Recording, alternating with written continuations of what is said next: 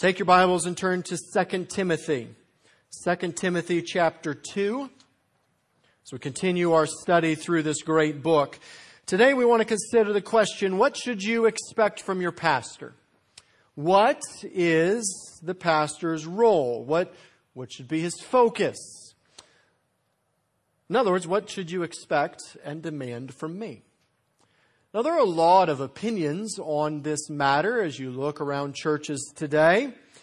Some view the pastorate like a chief administrator. His role is just to administrate everything in the church, make sure it's running like a top, and that's his job. Make sure all the various ministries are organized. Some view the pastor like a visitation guru. He just spends all day, every day visiting. He visits the hospitals and he visits the people in their homes and he visits people in the community and he just spends all day visiting. Some view the pastor like a jack of all trades. He just does a little bit of everything. He maintains the buildings and he maintains the vehicles and he takes care of all the programs and he maintains the various church contracts and in the middle of that he needs to make sure he entertains all the members. Right? And that's kind of his role. Some view the pastorate like an events planner. His job is just to plan a whole lot of different events for everybody to enjoy. Some view him like a concert planner. He just has to create a wonderful concert every Sunday for everybody to come enjoy. Sadly, some pastors view the pastorate like an extended vacation. They're just going to do as little as possible. That's what they're going to do. Well, as we look at Scripture, we discover that none of these are actually accurate. None of these are what the priority should be or what should be expected of them. When we consider the priority of the pastor, there are a lot of different texts in Scripture we should consider and think about. Some like 1 Peter 5, where the pastor is commanded to shepherd the flock of God and exercise oversight over it. As you consider these things, though, there are two texts that definitely we should come to mind and think about and that are found in 2 Timothy. One we will look at today, and the other is found in 2 Timothy chapter 4. Each of these texts reveal that the priority, the purpose, the goal of the pastor is the discipleship of the church through the faithful preaching and teaching of the Word of God. And as we work through the text today, the message should serve really as informative to you. There'll be some areas of conviction, I'm sure, but informative to you and convicting to me. It should help you know what to demand and what to expect from me as your pastor and what I ought to be doing. Let's read our text together this morning, 2 Timothy chapter 2, beginning in verse number 14. Paul writes, "Remind them of these things and charge them before God not to quarrel about words, which does no good, but only ruins the hearers. Do your best to present yourself to God as one approved, a worker who has no need to be ashamed, rightly handling the word of truth. But avoid irreverent babble, for it will lead people into more and more ungodliness, and their talk will spread like gangrene. Among them are Hymenaeus and Philetus, who have swerved from the truth, saying that the resurrection has already happened. They're upsetting the faith of some, but God's firm foundation stands, bearing this seal. The Lord knows those who are His. And let everyone who names the name of the Lord depart from iniquity." What should you expect from your pastor? What is the pastor's role? What is his focus? Well, the answer is to be discipled through the faithful teaching and preaching of God's Word. And our text today presents this reality through three important commands to the pastor. The first command is to protect the flock.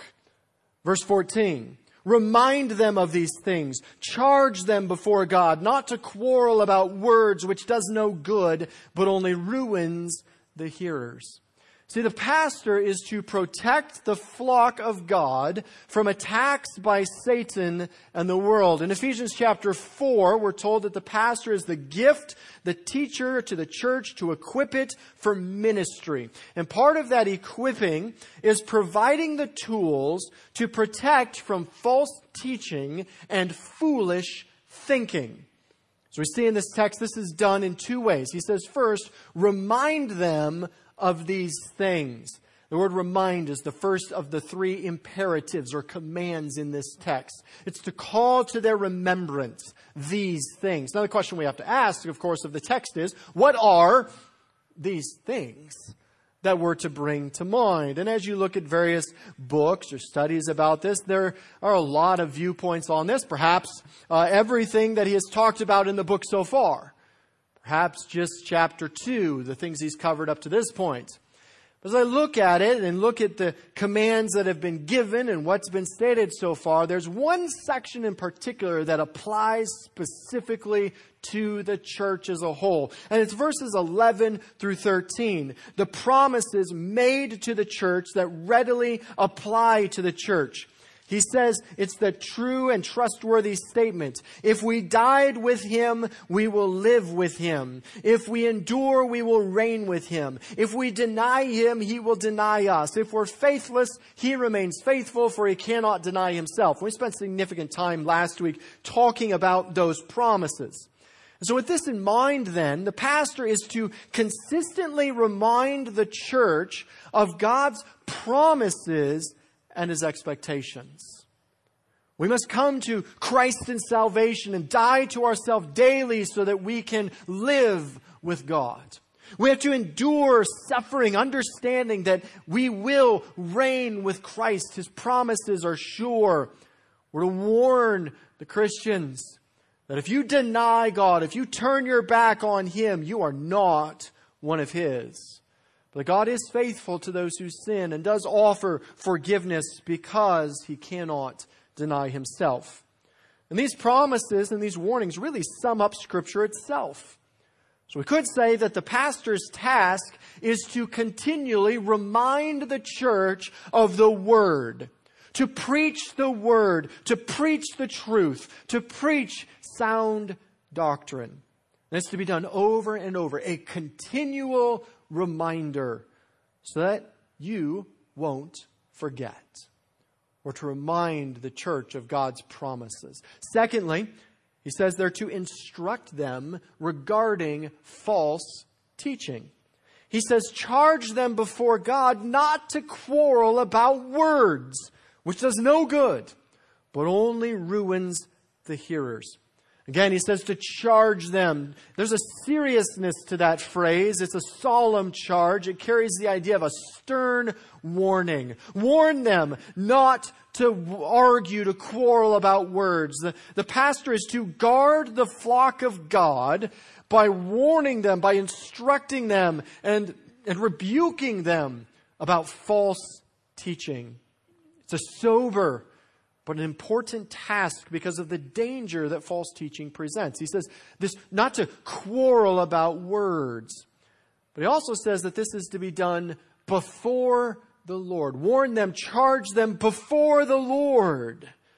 It's a warning that this is not something that the pastor's bringing on his own, but he's representing God in the situation.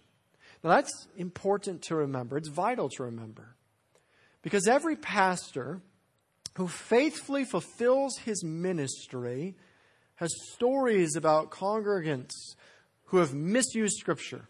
They followed false teaching or brought bad philosophy or bought into it. And when confronted, the congregant dismissed the pastor's warning and authority and in the end shipwrecked their faith.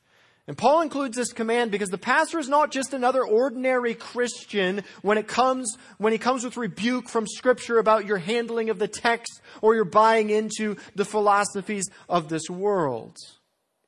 When you dismiss it as simply disagreeing or on interpretation, you're actually undermining your very accountability with God. Your pastor's devoted his life to the very study and ministry of the Word, and he answers to God for your soul. So when he confronts you about these things, you'd be wise to heed it, because he's not coming on his own authority. Frankly, he probably doesn't want to come at all, but he's coming under the authority as a representative of God Himself. And this warning is to instruct the congregation not to buy into false teaching. Paul uses a phrase we've heard before. We saw it back in 1 Timothy. Quarrel about words. It's really two words that Paul puts together that mean word wars. Not to wage a word war. It means to argue or quarrel about the meaning and use of words. We saw in 1 Timothy 6:4, it says he's puffed up. The false teacher is puffed up with conceit and understands nothing. He has unhealthy craving for controversy and for quarrels about words, which produce envy, dissension, slander, and evil suspicions. See, the pastor is to warn the church about waging a war of words which are not based in or founded in the Word of God. These false teachers are later described here in 2 Timothy chapter 3 as always learning and never able to come to the knowledge of the truth. The pastor is to rebuke those using human wisdom and reasoning to undermine God's word. To remind believers not to debate with them, but simply to ignore them. Not even give them the time of day. Because these debates accomplish nothing of value. It says they do no good. They're useful to no one. In fact, they ruin the people who hear. The word ruin is an interesting word. It's the Greek word catastrophe. It means to overturn, to subvert, to demoralize, literally to cause a catastrophe in their life. When people inside the church waste time arguing and buying into false teaching, it results in spiritual shipwreck. But even worse, even more seriously, it brings about catastrophe in those who are listening to the argument. See, the primary focus of the pastor is to disciple through the faithful preaching and teaching of the word. And that looks like protecting the flock. Through reminding them of God's word and the promises there, and warning them about departure and false handling of God's word. To that extent, then, the second command to the pastor is to present yourself approved. He says in verse 15, do your best to present yourself to God as one approved, a workman who has no need to be ashamed, rightly handling the word of truth. Begins by saying, do your best. That's the second command or imperative there. Give diligence or persistent zeal to showing yourself approved. In fact, we all probably from Awana know the King James translation of that, right? Study to show yourself approved. But really, it's kind of a misleading translation in today's English because it means more than simply thinking about it, studying it out. It means to have a passionate zeal about something. What is he supposed to have passionate zeal about? Presenting himself approved before God. The word approved is the idea of approval after examination or testing. Those who are approved, tried and true, who've been tested like coins or metals and passed the test, recognized as valid. The pastor is to take pains to present himself before God as one who's been tested and found genuine. Why would he want to do this? Well, the reason is so that there'll be no shame. A worker who has no need to be ashamed. Now, this description of the pastor is important. The pastor is called a worker. Throughout the New Testament, the pastor is called a worker. He's to be a worker who has no need for shame. Specifically, no need for shame in the quality and the production of his work.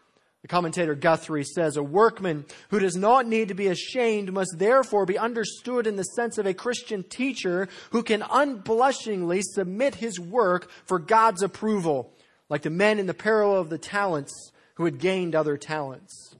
John MacArthur says, the supreme purpose of the diligent and selfless teacher is to please God.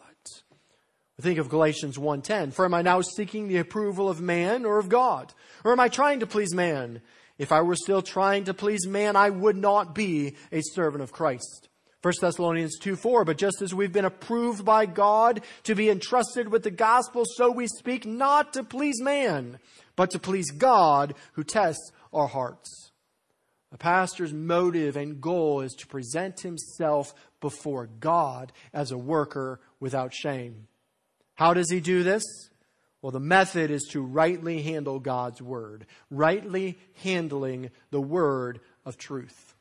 The kind of work that the Christian workman, the pastor, does is teaching and preaching. He's been called to handle the word of truth.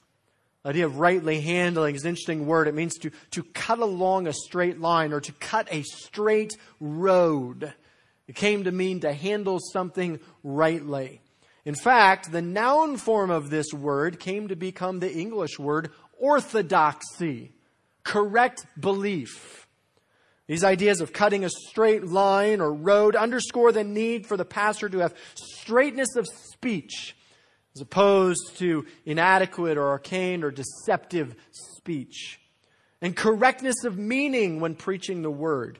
To rightly handle the word of truth is to handle it with the intended meaning of the original author, to say what it actually means. One commentator put it this way: the man who handles the word of truth properly does not change, pervert, mutilate, or distort it. Neither does he use it with a wrong purpose in mind. On the contrary, he prayerfully interprets Scripture in light of Scripture. He courageously yet lovingly applies its glorious meaning to concrete conditions and circumstances, doing this for the glory of God, the conversion of sinners, and the edification of believers. You see, the pastor who ignores, misrepresents, misinterprets, or detracts from God's truth by adding to it or taking away from it has a reason to be ashamed. When the pastor incorrectly handles the word, whether consciously or not, he corrupts and denigrates God's truth. And actually, he's following the pattern of Satan. That's what Satan himself does. He uses God's word, but uses it wrongly. This is the method of Satan. So we must remember that he is handling the very word of truth. John 17:17, sanctify them through your truth. Your word is truth. One other important note must be made here. The pastor is to do your best to present yourself to God as one approved, a worker who has no need to be ashamed, rightly handling the word of truth. This means that the pastor, must do the work of study himself. Right now in the Southern Baptist Convention, there is a controversy embroiling because the president of the convention has been found to be plagiarizing messages, something that our own church has felt in the past. But this text tells us that he is to study the word himself, to prepare his own messages and lessons. He's not called to do the work of other men, but to do his own work. Any pastor who plagiarizes other men's messages has no place in the pulpit. He's disqualified himself from ministry. He has demonstrated himself as a worker who ought to be ashamed. He's violated the command of God not to steal and not to bear false witness. He's turned his back on his calling to shepherd the flock of God and has demonstrated himself to be a worthless, lazy, inept workman. And he has no place here. The pastor's priority is to labor in the word of God so that he rightly handles God's word for the growth of God's people. The third thing that the pastor is to do is to avoid foolish debates. Verses 16 to 19. But avoid irreverent babble, for it will lead people into more and more ungodliness, and their talk will spread like gangrene. Among them are Hymenaeus and Philetus, who have swerved from the truth, saying that the resurrection has already happened. They're upsetting the faith of some, but God's firm foundation stands, bearing this seal: the Lord knows those who are his. And let everyone who names the name of the Lord depart from iniquity. He's to avoid foolish debate. Avoid irreverent babble. The word avoid is that third imperative command in this text. It means to shun, to turn your back on. What is he to turn his back on, to shun? irreverent babble. The word irreverent means everything that is profane or common. Babble is empty or vain talking. It pictures these arguments as aimless or empty. We've seen already in 1 Timothy what was going on there in Ephesus that Paul is talking about when he talks about empty, foolish debates. In 1 Timothy chapter 6, verse 4, again, he says he's puffed up with conceit and understands nothing. He has an unhealthy craving for controversy, quarrels about words, which produce envy, dissension, slander, and evil suspicions. 1 Timothy 1, verse 6 says, certain persons, swerving from the truths of God's word, have wandered away into vain discussions. 1 Timothy 4, 7 says, have nothing to do with irreverent, silly myths. Rather, train yourself to godliness. At the end of 1 Timothy 6:20, he said, O Timothy, guard the deposit, the word of God, entrusted to you. Avoid the irreverent babble and contradictions of what is falsely called knowledge. In other words, the pastor must not allow any opportunity to engage in these foolish disputes. Because there's intrinsic danger in participating in these foolish debates. What is this danger? He says it will lead, verse 16, many people into more and more ungodliness. Their talk will spread like gangrene. The first danger of these unbiblical debates is that it leads people away from God. The advocating of the unbiblical position, those advocating that think that they're progressive, they're knowledgeable, they're advancing spirituality, but in reality, the only place they're advancing in is in ungodliness. Engaging in these debates and giving platform to these debates leads progressively away from God and towards destruction. The second danger of these unbiblical debates is that it spreads infection in the church. It says their talk will spread like gangrene. The term translated here as gangrene was used of cancer as well as of gangrene. What is gangrene? Well, it's a disease in which bacteria enters into a wound and it begins to actually destroy and eat away at the flesh and spread out. The only way to deal with gangrene is to amputate the part that is infected, lest it infect the entire body. In the same way, if a false teacher or false doctrine or wrong interpretation of Scripture is allowed to enter, the corrupting doctrine will spread from that opening. The word translated spread actually means to pasture, like cows or sheep in the pasture, just moving through and eating out the entire pasture. So the false belief will find pasture in the heart of the congregation and will feed on it among the unspiritual and the unsuspecting. And when a doctor discovers cancer or gangrene, they don't just ignore it. Well, good luck with that. Right? They immediately treat it. They immediately work on it, seek to cut it out and remove it. Because they take these extreme measures. Because the life of the body is at stake. So the pastor, when confronting false teaching in the body, does not engage in debate, but decisively and authoritatively rebukes it and ends the debates because the health of the body is at stake. We see an example of this. He says, among them are Hymenaeus and Philetus, who've swerved from the truth, saying that the resurrection has already happened. They're upsetting the faith of some. Now, this is most likely the same Hymenaeus that's mentioned in 1 Timothy chapter 1, verse 20. And even though he had been rebuked and evidently removed from the church, some ignorant and foolish members were still listening to him. And now, along with a man named Philetus, he was teaching that the resurrection from the dead had already happened and they'd missed it. Sorry. All that remains for you now is just some kind of spiritual resurrection. You don't get anything other than that. And that's no small or significant claim, because in 1 Corinthians 15, Paul showed that a denial of the possibility of the resurrection actually jettisoned the gospel.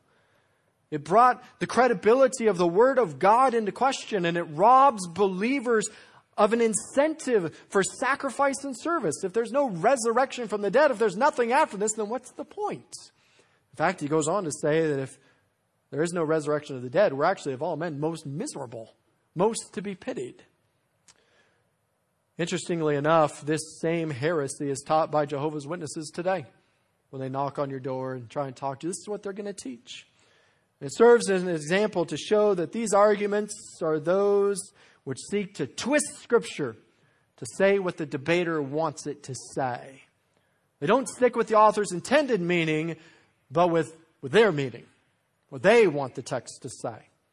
The pastor is not to engage in a drawn-out debate with these individuals. He's to rebuke it and leave it. For as we saw in 1 Timothy, one cannot debate with the ignorant. When this individual is drawing upon human reason and not on Scripture, the debate will go nowhere, but only confuse and destroy those who are listening. Instead, the pastor is better served, as we saw at the beginning of the message, warning those who've not yet been drawn into the heresy. But even though these threats to the body are ever present, the pastor is to take heart, for there's an unending promise from God. Verse 19, but God's firm foundation stands, bearing this seal. The Lord knows who are His, and let everyone who names the name of the Lord depart from iniquity. What is this foundation? It is the church itself. It's generally understood to be the church, the foundation consisting of Christ Himself and His body. The church established upon the bedrock of God's predestined love and His well-founded building. Matthew 16:18, He tells Peter, on this rock I will build my church, and the gates of hell will not prevail against it. And God has ensured this promise with a seal. He says He has put a seal on it. It bears this seal. The seal by which believers are sealed protects and indicates ownership, and it certifies them as God's. It's the picture of a seal on the side of a building. Right? We see it today on the side of government buildings, things like that. They signify, they show the purpose and the ownership and the authority of that building. And on the seal placed on the church are two statements. A statement of promise and a statement of command. And both statements come from Numbers 16, the incident where Korah actually rebelled against the authority, the leadership of Moses. The first statement of promise, the Lord knows who are His, comes from Numbers 16, verse 5. Moses says, he said to Korah and all his company, in the morning the Lord will show who is His, and who is holy, and who will bring him near to Him. The one whom He chooses, He will bring near. In this situation, Korah and his children, they'd had enough of Moses. They'd had enough of this wilderness. They'd had enough of Moses saying he was speaking on behalf of God. And they challenged him. Said, we'll take authority. Moses, you're out. We're in charge. And Moses' response was to go to God in prayer, and God revealed what He would do. And so he told Korah and his sons, tomorrow morning God's going to show. He's going to reveal, because God knows whose are His. And what happened? Well, the next morning, the earth opened up and swallowed Korah and his family. Because God knows who are His, and He will preserve them. But those who are not His will experience judgment. So we must ensure that we are aligned with God. We must ensure that we are handling the Word of God correctly. And we can take refuge in the promise that the gates of hell will not prevail against us. God has called us, and He knows us. He said, my sheep hear my voice, and I know them, and they follow me, and I give them eternal life, and they will never perish. Neither will any man pluck them out of my hand. He's known us from all eternity. God the Son owns us. He bought us with His precious blood. God the Holy Spirit seals us and certifies that indeed we are the sons of God, and God the Father adopts us into His family. The second statement on the seal is a command. Let everyone who names the name of the Lord depart from iniquity. As Moses addressed the rest of the children of Israel, they're debating, who do we follow, Moses or Korah? He commanded that all who are with God should distance themselves from Korah because God was about to judge them. Numbers 16:26. And he spoke to the congregation saying, "Depart, please, from the tents of these wicked men and touch nothing of theirs, lest you be swept away with all their sins." And indeed, God swept them away. Number 16 informs us that the earth opened up and swallowed those rebellious people. The principle is that the believers are to depart from iniquity. We are the children of God. So the pastor's priority is not to create some entertainment venue. It's not to create a fantastic concert every Sunday, but rather to disciple the church through the faithful proclamation of the Word of God. And this includes the exhortations to remove yourself from following the world and to value the things of God. Commands like 1 Corinthians 6. Do you not know that your body is the temple of the Holy Spirit within you, whom you have from God? You are not your own. You were bought with a price. So glorify God in your body. So what's a pastor's priority? To faithfully proclaim the Word of God through reminding you of God's promises, working hard in his study and handling of the Word, and avoiding and rebuking false teaching that creeps into the church. What should you demand of me? What should you expect? You should demand hard work in my study so that I can show myself approved to God, a worker who has no need for shame in the way that I handle the Word. Let me conclude with a lengthy charge from a man named Floyd Dowd Schaefer. This is the charge of what you should do. Make him a minister of the Word. But what does that mean? Fling him into his office. Tear the office sign from the door and nail on the sign, "The Study." Take him off the mailing list. Lock him up with his books. Get him all kinds of books. And his typewriter. It's a little aged. And his Bible. Slam him down on his knees before the text, broken hearts, and the flippant lives of the superficial flock, and the holy God. Throw him into the ring to box with God till he learns how short his arms are. Engage him to wrestle with God all the night through. Let him come out only when he is bruised and beaten into a blessing. Set a time clock on him that will imprison him with thought and writing about God for 40 hours a week. Shut his garrulous mouth, forever spouting remarks, and stop his tongue to have something to say before he dare break silence. Require him to have something to say. Bend his knees in the lonesome valley. Fire him from the PTA and cancel his country club membership. Burn his eyes with weary study. Wreck his emotional poise with worry for God. And make him engage his pious stance for a humble walk with God and man. Make him spend and be spent for the glory of God. Rip out his telephone. Burn up his ecclesiastical success sheets. Refuse his glad hand and put water in the gas tank of his community buggy. Keep him a Bible and tie him to his pulpit and make him preach the word of the living God. Test him, quiz him, and examine him. Humiliate him for his ignorance of things divine, and shame him for his glib comprehension of finances, batting averages, and political infighting. Laugh at his frustrated effort to play psychiatrist. Scorn his insipid morality. Refuse his supine intelligence. Ignore his broad-mindedness, which is only flat-headedness. And compel him to be a minister of the Word. If he wants to be gracious, challenge him rather to be a product of the rough grace of God. If he dotes on being pleasing, demand that he please God and not man. If he wants to be unctuous, have great speech, ask him to make sounds with a tongue on which a holy flame has rested. If he wants to be a manager, insist rather that he be a mannequin for God, a being who is illustrative of the purpose and will of God.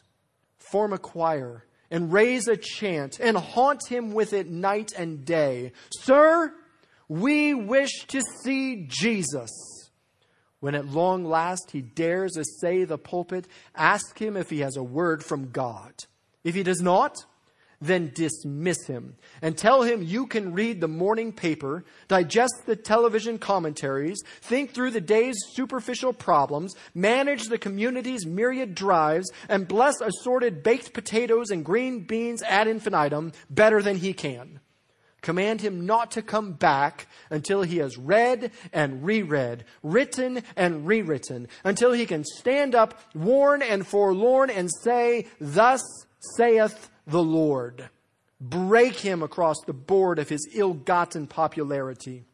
Smack him hard with his own prestige. Corner him with questions about God. Cover him with demands for celestial wisdom. And give him no escape until he is backed against the wall of the Word. Then sit down before him and listen to the only word he has left, God's Word. Let him be totally ignorant of the down street gossip, but give him a chapter and order him to walk around it, camp on it, suffer with it, and come at last to speak it backwards and forwards until all he says about it rings with the truth of eternity. The priority of the pastor is to disciple the church through the faithful proclamation of the Word of God.